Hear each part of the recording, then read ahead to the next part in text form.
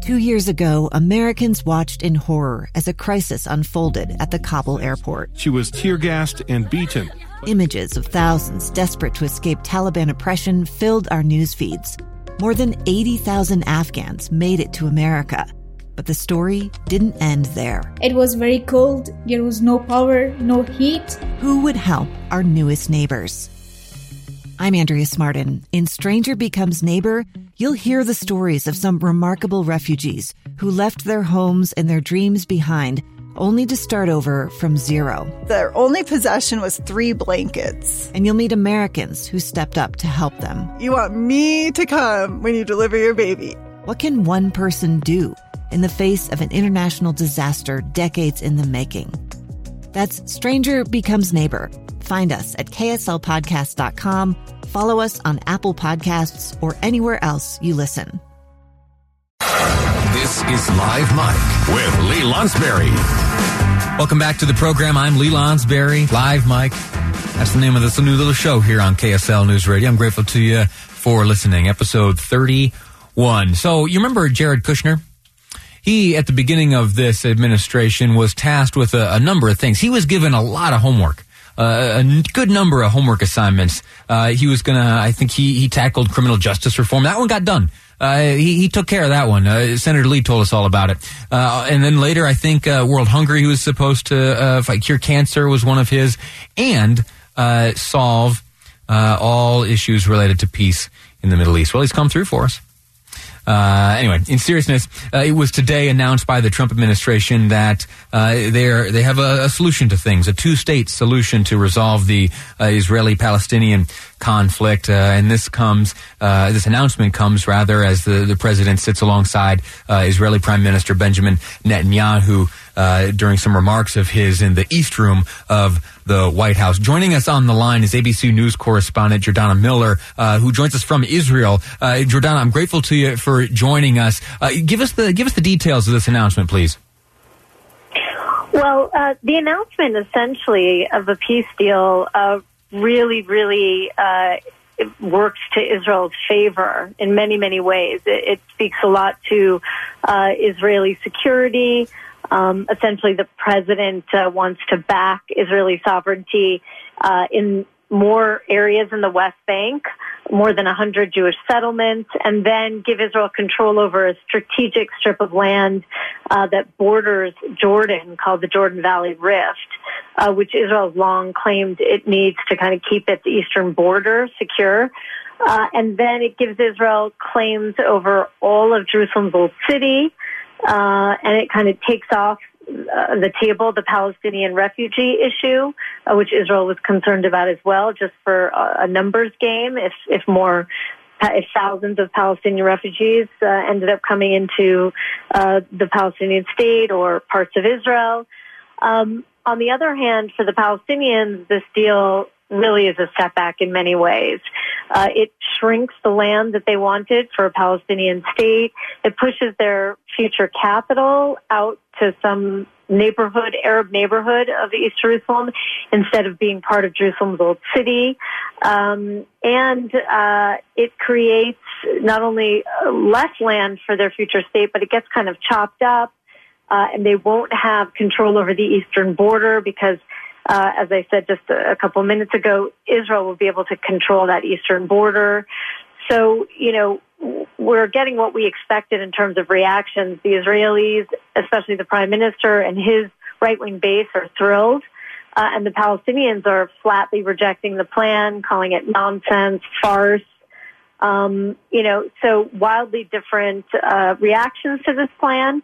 And I don't think it has a real chance of getting peace talks off the ground because of the huge gap between the sides. I joked around in the introduction of this segment that this is the work of Jared Kushner. We heard at the onset of this administration that it would be up to Kushner to bring about these types of conversations and a plan like this. Are there indications that he is the architect behind this? Was he involved? What's the extent of Kushner's participation in this plan?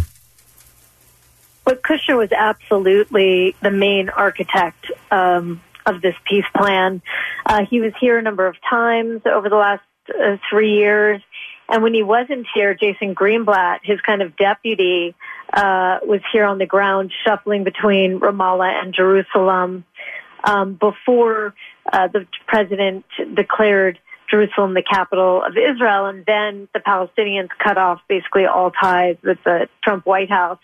The two sides haven't really talked about anything relating to peace for 2 years. That was the position the Palestinians took.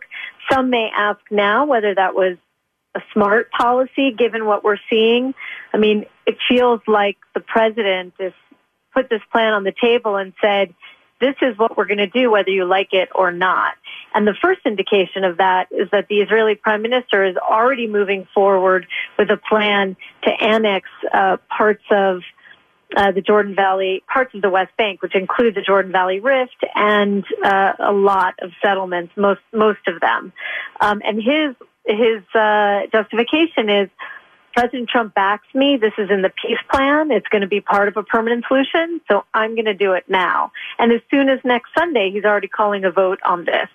So the peace talks aren't going to get off the ground, but there's going to be a major change here on the ground if Israel does indeed move forward and annex parts of the West Bank.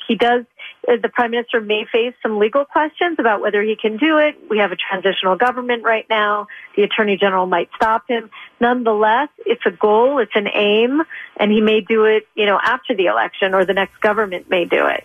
To what extent could politics have played a role here? It can't be avoided, the fact that March 2nd, Netanyahu faces an election. I have heard that his challenger has agreed to implement this plan, but to what extent could the timing of this have been motivated by this upcoming election?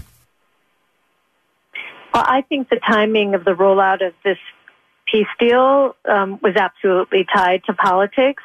In fact, Netanyahu may have had a hand in even picking the time or working with the White House on the timing. He needs any help he can get in eking out a victory in March. And Trump has just handed him a huge gift. Not only the peace deal and all the elements that are pro-Israeli, which Netanyahu is already claiming to have helped influence, right?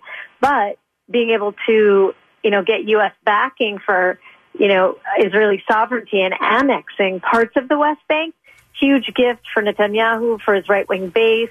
It may be just what he needed to eke out a narrow right-wing majority in the next election. His rival says he will also implement the deal, of course, but, this isn't good news for him, because I think at the end of the day, it's going to help Netanyahu.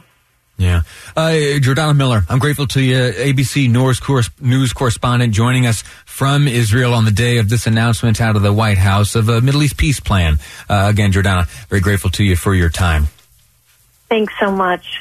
Good to be with you. Thank you so much. Listen, I'll before we go, just a few more minutes in today's show, I want to play for you some of the comments by the president as he rolled this out today. I'd like to hear how it was rolled out here by the president, again in the East Room of the White House. Our plan is 80 pages and is the most detailed proposal ever put forward by far. As I have seen throughout my long career as a deal maker, complex problems require nuanced, fact-based remedies. That is why our proposal provides precise technical solutions to make Israelis, Palestinians, and the region safer and much more prosperous. I have a confession to make to you. I have that 80-page document he referenced there. I have glanced through it. I have not yet read it in detail, though I am going to. Tonight, we're going to wrap up the show here in just a moment, and this evening I am going to read through it, because I think it's important for a number of reasons. Specifically to this issue, it is good to understand. Now listen, I don't have any special access to this document. You can Google your way to it. In fact, all on my Facebook page, I'll post a link to it so you can read it for yourself. I think it is important to be informed on this this issue specifically, how the president plans to broker peace out there in the Middle East through this plan. And more broadly, I think when you do have the opportunity to read what we call source documents, I think it's important. If you can get your hands on legislation, why not read that? If you can get your hands on the words of our legislators, why don't you get your hands on that and give it a read? It gives you a more profound understanding, one which you can take ownership of. That's it for today's show. I'm grateful to you for listening. Join me back here tomorrow, same time. Now, it's time for Jeff Kaplan's Afternoon News here on KSL News Radio. Live breaking news now on the mobile app for KSL News Radio. Listen at home or anywhere you go. Brought to you by Any Hour Services. KSL FM Midvale. KSL Salt Lake City. KSL News Radio. This is Utah's news station. I'm Dave Cawley, investigative journalist and host of the podcast Cold. Don't miss Cold's new Season 3, where I look into the unsolved disappearance of Cherie Warren, a woman last seen leaving her job at a Salt Lake City office in 1985. Police cast suspicion on Cherie's estranged husband and boyfriend, but never made any arrests or recovered Cherie's remains. Find Cold Season 3, The Search for Cherie, anywhere you get your podcasts.